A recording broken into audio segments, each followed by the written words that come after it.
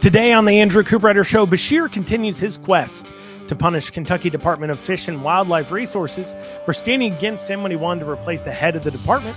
The UAW union strikes are having ramifications on Ford's battery plant in Michigan, which has been slowed. How will this affect Kentucky's Ford battery plant that is being built? I'll go over that. Then finally, a Fayette County School Board member apologizes after he utters a racial microaggression. What did he say?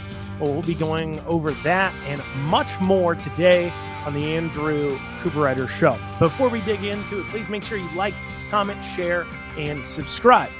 As always, you can email the show, reach out to us with any tips or stories you want covered at info@theandrewshow.com. Once again, that's info@theandrewshow.com. Also, as well, been receiving a lot of event requests, people wanting me to go places, to speak places. You can issue those requests. It's best if you email them. If you message me on Facebook, I don't always see them. I have multiple, obviously, Facebook messaging threads, my personal page, and then, of course, my public pages. And so I don't always get Facebook messages. So the best way to reach me and get a good response would be to email me at info@theandrewshow.com. That's info@theandrewshow.com. And as always, you can follow the show on all major podcasting platforms, including Spotify, Apple, Amazon, Google, iHeart, Pandora, whatever other ones. Please make sure you can follow the show there. And if you are listening to this in the podcasting platform, make sure you leave a 5-star review, because you know this is absolutely an amazing podcast and you want to leave those reviews. But in all actuality, please leave your reviews. And if you have any comments on the show on Spotify, you can leave comments for me on what you think about the show. And as well, you can email me comments that you have on the show. If you see things you want me to improve, feel free to email me too as well. So without further ado, let's dig into it. So recently here, I believe, would have been yesterday, Daniel Cameron issued an opinion from the Attorney General's office, once again admonishing the Beshear administration for its treatment of the Kentucky Department of Fish and Wildlife Resources, which I'll call the DFW from here on out, because who wants to say that mouthful? And before we go into the opinion, let's go over the feud that's been going on between the DFW and the Beshear administration ever since Beshear has taken office. And to understand how a governor feuds with an entire state department, you need to understand how the DFW is funded, its unique autonomy from the rest of government because of how it's funded, and how just in generally it's ran. So the DFW is funded through two main sources. The first is the fish and wildlife tags and licenses that hunters and anglers purchase in order to legally be allowed to hunt and fish on state and federal lands. And the second is from a kind of a federal source, funds collected up by the federal government. So a little while ago, I believe back in the 40s, 50s, the federal government started this fund. And every time you go to purchase a fishing pole, tackle, guns, ammo, camo, things that are used for hunting, fishing, camping, there is a tax that you don't see. It's paid between the wholesaler and the store itself that pays an extra kind of like excise tax on those items. That money then gets put into a federal fund that then gets dispersed out to the states. But in order for the states to receive the fund, they have to have a Department of Fish and Wildlife. So like a department that runs that, and that money that comes from the state can only be spent on conservation efforts, can only be spent on, public lands, hunting lands, fishing lands, wildlife management, those types of things. That is the only way those monies can be spent legally. And if you spend it another way, you'll lose your federal funding. So this fund is funded completely by the DFW, is completely funded by hunters and anglers. It pulls no money out of our general fund, out of our general tax dollars. It is completely funded by those who use what they manage. The public lands, hunting, fishing, camping, those types of things. It's a pretty unique way to fund something, of course. I actually wish more of our government was funded this way, because it creates an incentive, a profit incentive for the DFW to be managing that money well, but also to be encouraging people to get outdoors, encouraging people to have these lands to get to, and encourages them to have the lands in the first place and to have well-stocked, well-managed lands, because if they want to continue to exist and if they want to continue continue to bring in resources, they have to be providing a good product that people want to use. And this is, like I said, this fantastic way to fund a government entity, in my humble opinion. Now, how's the DFW run? Well, it's run by a board of 9 that sit on a commission. They get elected to 4-year terms. And then that board of 9, then they hire the commissioner, which is the head of the agency. So those 9 commissioners that are elected every 4 years, or nominated rather, and they're nominated by the licensed hunter and angler. So every 4 years, there's like a district meeting. There's 9 districts, so 9 different areas. There's a district meeting that any licensed hunter or angler is allowed to show up to. They're allowed to vote in, and then that nomination is put forward to be approved by the governor and then the Senate. And normally those nominees are always confirmed by the governor and Senate, outside of some crazy situation where there's some really disqualifying thing. Pretty much they kind of don't have a choice. And so the board is then, therefore, because it's funded by themselves, and of course it's elected by the people who fund it, it's very autonomous from the state government. Well, issues began when Beshear was first when Beshear was first elected. Issues began when it came to renewing the current commissioner, Rich Storm's contract. He'd been the commissioner for some time. They're renewing his contract, and Beshear refused to approve it. In fact, he even went as far as to stop payment on his paychecks. And Beshear made up whatever reasons he wanted to, but widespread speculation is that Beshear owed something to a campaign donor, to a campaign helper. Understand that many department heads all across the state government that are appointed by the governor are often just people who, for our donors, fundraisers, help Beshear get elected, movers and shakers in politics. And so, we saw this with the workers' comp, of course, generally a department that doesn't get a lot of attention. But of course, during COVID, we saw that being ran, and a lot of people find out that's being ran by somebody who has absolutely no experience at all in workers' comp or that field. And, there's some speculation over who really bumbled that, whether it's Beshear refusing to work with him or so on and so forth. But, these are how people get appointed too. And so speculation is that Beshear had promised somebody that commissioner spot, and he needed to follow through or else he wouldn't receive their support. So the Beshear admin, here they go. They refused the contract. They refused to even issue paychecks. And so the commission launched a lawsuit, which ultimately was dismissed with them winning. And part of the reason why is Beshear's dad, actually, he issued an opinion when Beshear's dad, Steve Beshear, when he was AG, he actually issued an opinion that the commission can appoint and hire whomever they want to be the commissioner. That falls solely within their purview. Now, most recently, this feud has continued, but most recently, this feud has manifested itself in the form of contract awarding. So, funds like DFW or the road fund that are kind of independently funded. So like the road fund is funded in large parts by federal and state gas tax dollars. And so it's supposed to only be spent on roads, of course. And so because of that, they have to follow certain procurement laws, but Beshear's financial cabinet started putting down more, just across state government started putting down more restrictions. So there's a laws on how contracts had to be awarded, publicly bidded, so on and so forth. But the Beshear administration, the finance cabinet, will go through and they'll create what's called a master contract. So pretty much they'll go through and, if you need legal work or HR work or something like that, well, they go through and they form these master contracts with providers of these services, plumbing or something, I guess. And that has already negotiated rates in it. And then these departments can choose to go ahead and just use those master agreements in order to get things done. Well, for some reason, the Beshear administration has decided to require the state departments to go get 3 bids before they're allowed to use the master agreement. And so they're requiring them, go out, go get 3 bids. And then after you've gotten those 3 bids, you can choose to go ahead and use the master agreement. Why? I don't know. A lot of people could say, well, it's for fiscal responsibility, but I've watched the contract review committee's meetings. I've heard them talk about it. Fiscal responsibility is not the top of their list. They hardly ever give the contract to necessarily the lowest bidder.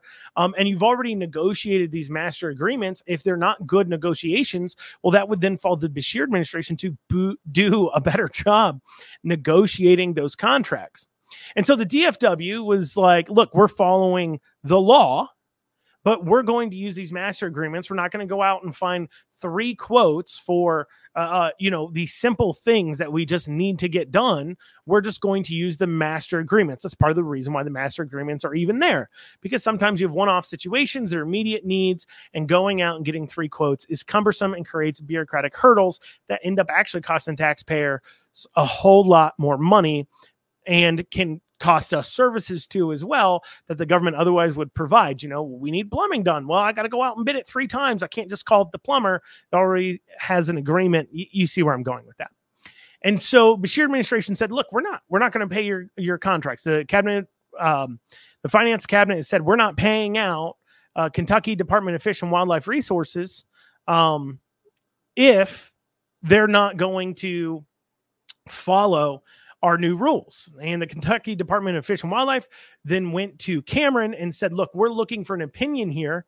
Is this something legally Beshear can do? Well, Cameron issued an opinion making it very clear that Beshear is wrong, that the legislature even recently passed laws to make sure this was clear, and that Beshear requiring these funds that he doesn't have control of and dictating their financial whatevers is completely out of line.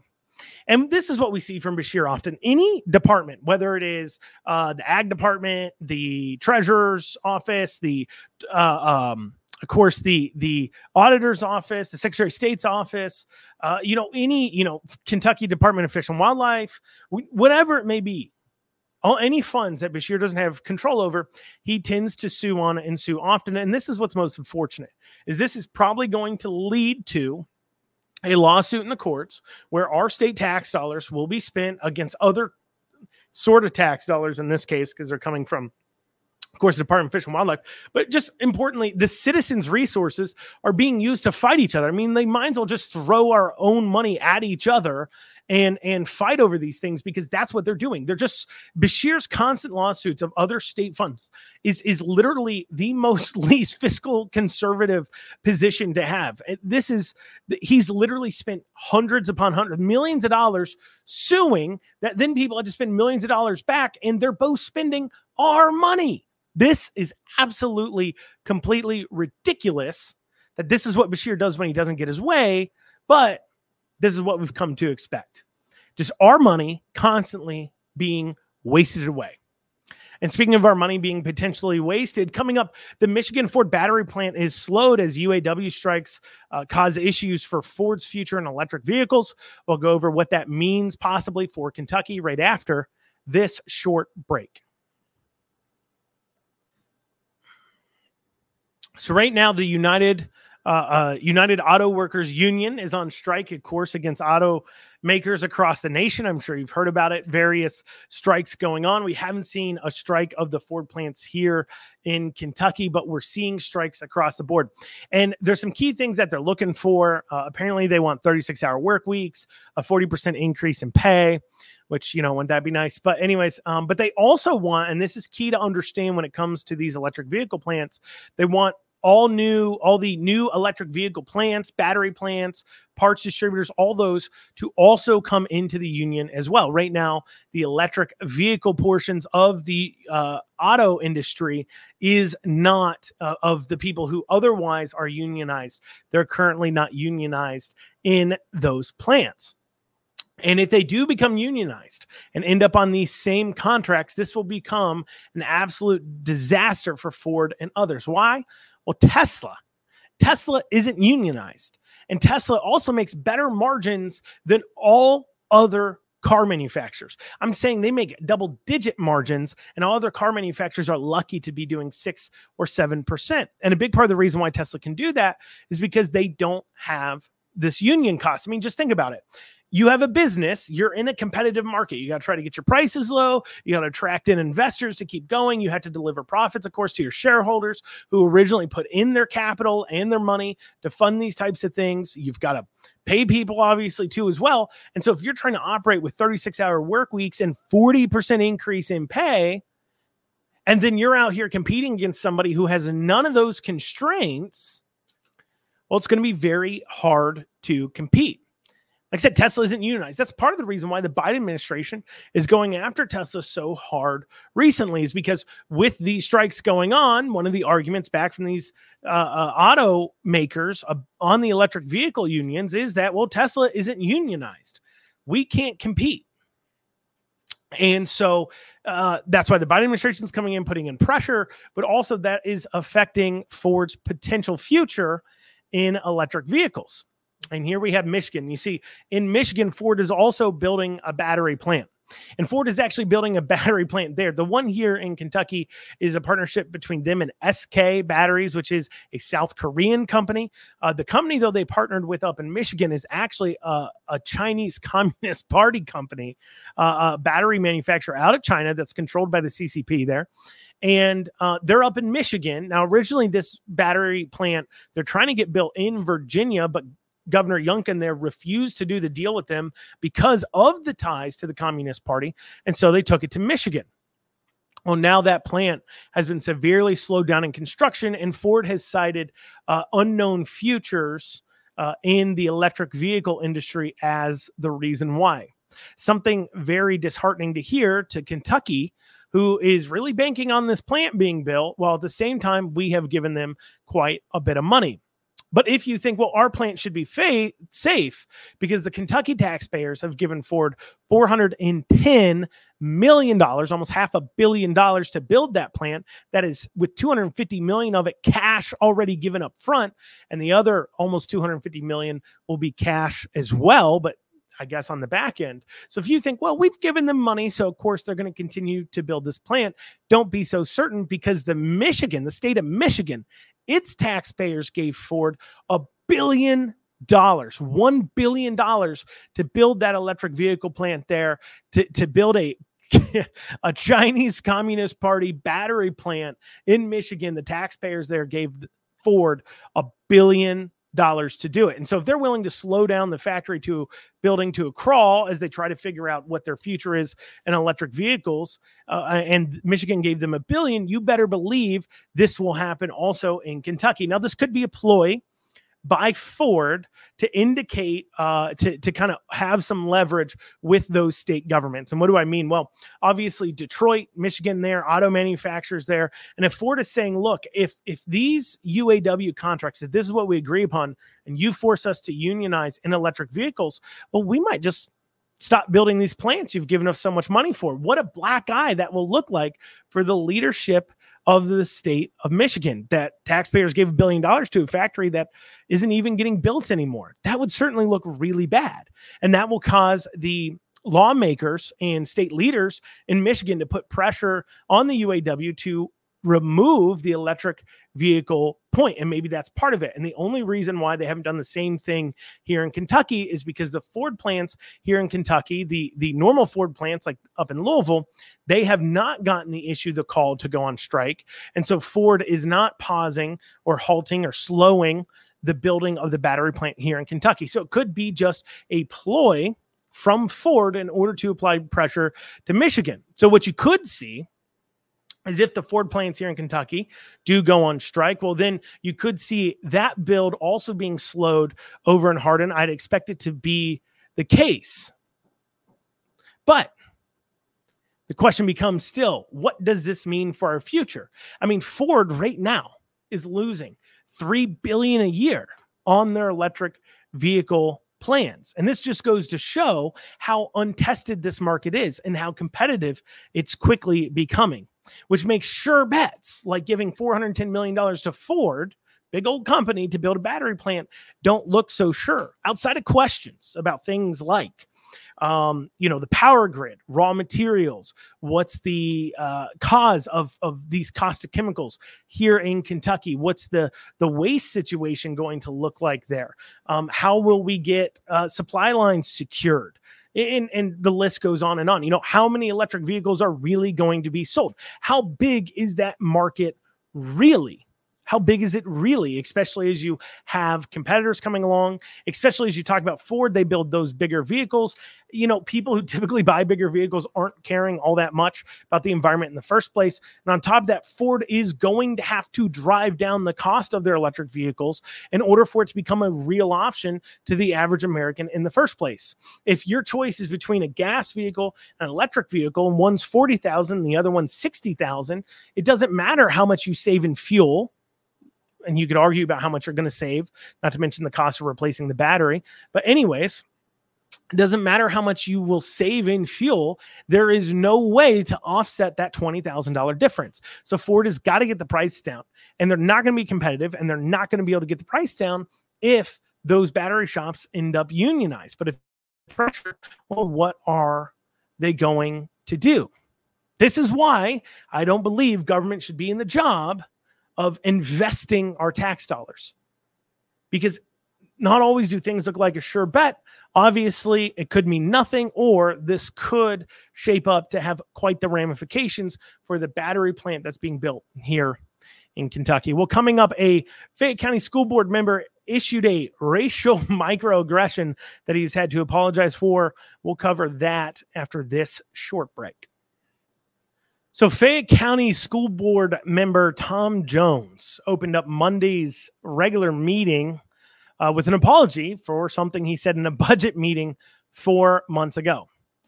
The comment, which, by the way, Fayette County Schools has a equity council. And so that was criticized by the equity council as a racial microaggression, which according to CNN is a brief and commonplace verbal, behavioral, or environmental indignity. So what did he say during this budget meeting? That was a microaggression. That was racist things to say. What did he say? Well, he said he didn't want anybody monkeying around with the budget. That's what he said. He said, guys, we need to get to work. We don't want to be here, or we got to make sure nobody's monkeying around with the budget. We got to get this done. A common phrase. Stop monkeying around. We got to get to work. Something maybe you've heard of before or even said yourself. However, the fact that this is a common phrase that has no way a racial tinge to it did not stop Kevin Thomas,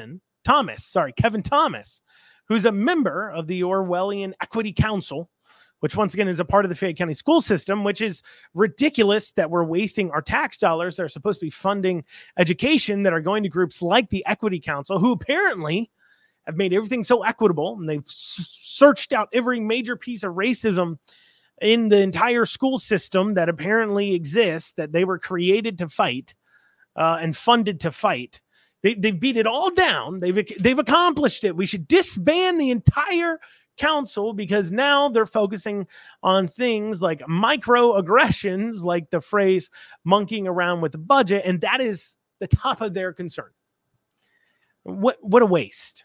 What a waste. So what did Kevin say about Tom's comment? What did the Equity Council Kevin say about school board member Tom's comment?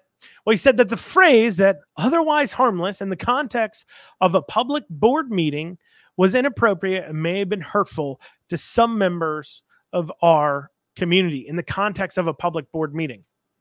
May have been.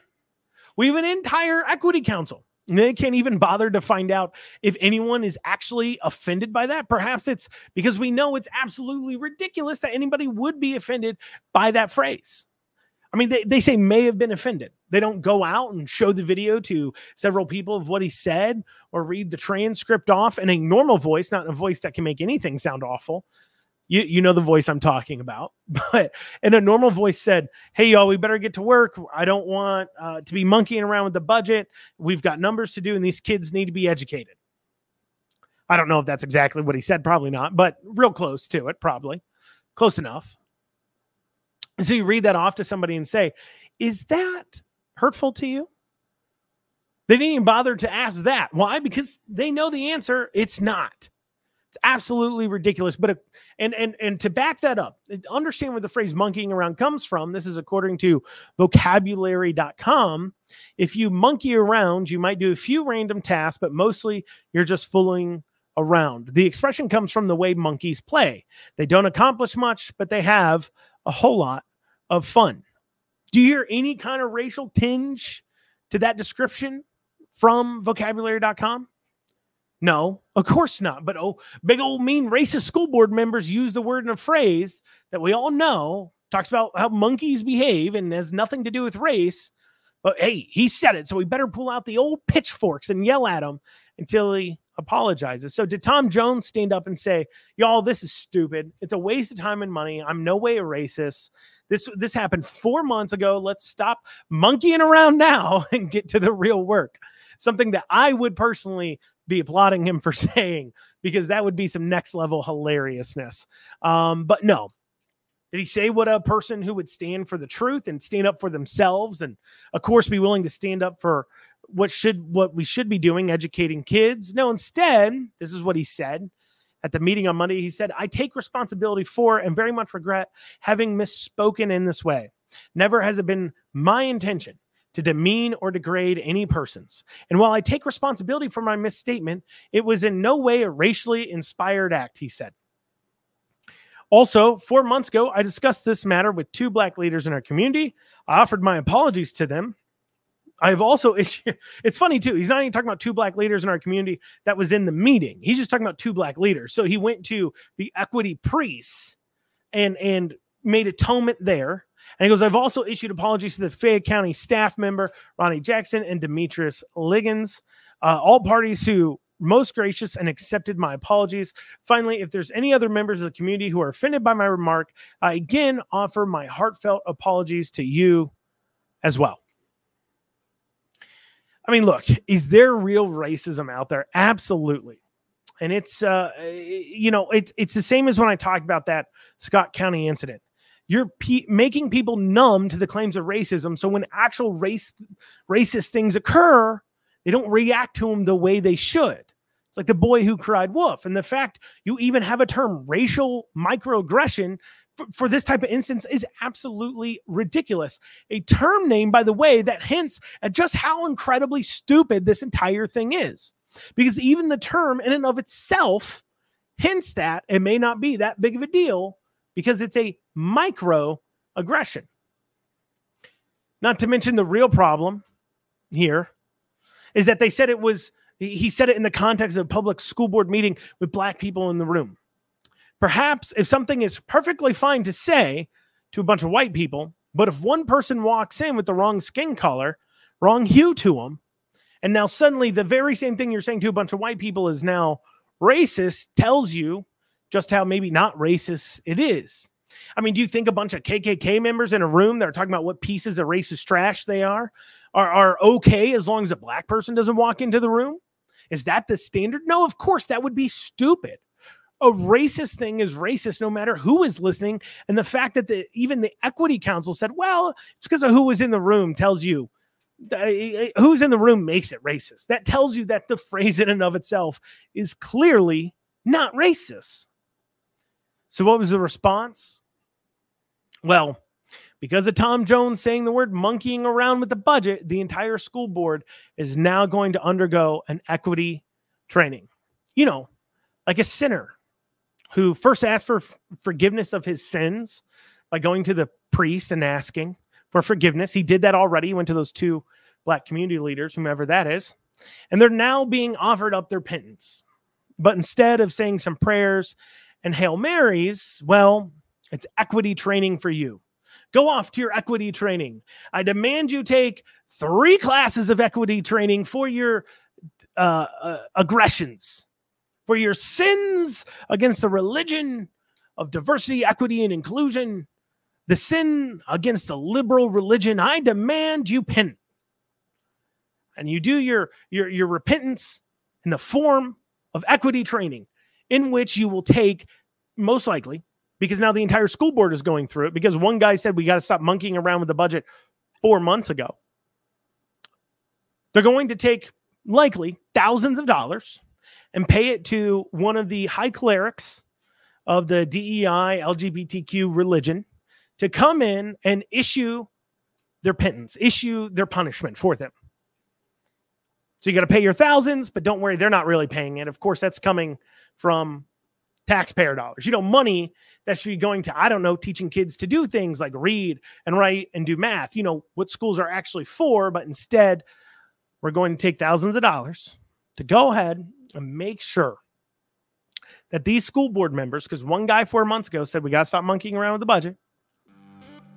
Because one guy 4 months ago said that the entire school board must now pay for the sins of Tom Jones. Absolutely crazy world and time we're living in. Well, y'all, that's what we have time for today on the Andrew Cooperrider Show. I thank you all so much for joining us. I hope you have a great rest of your day. We'll see you back here tomorrow at 1 o'clock. See you then.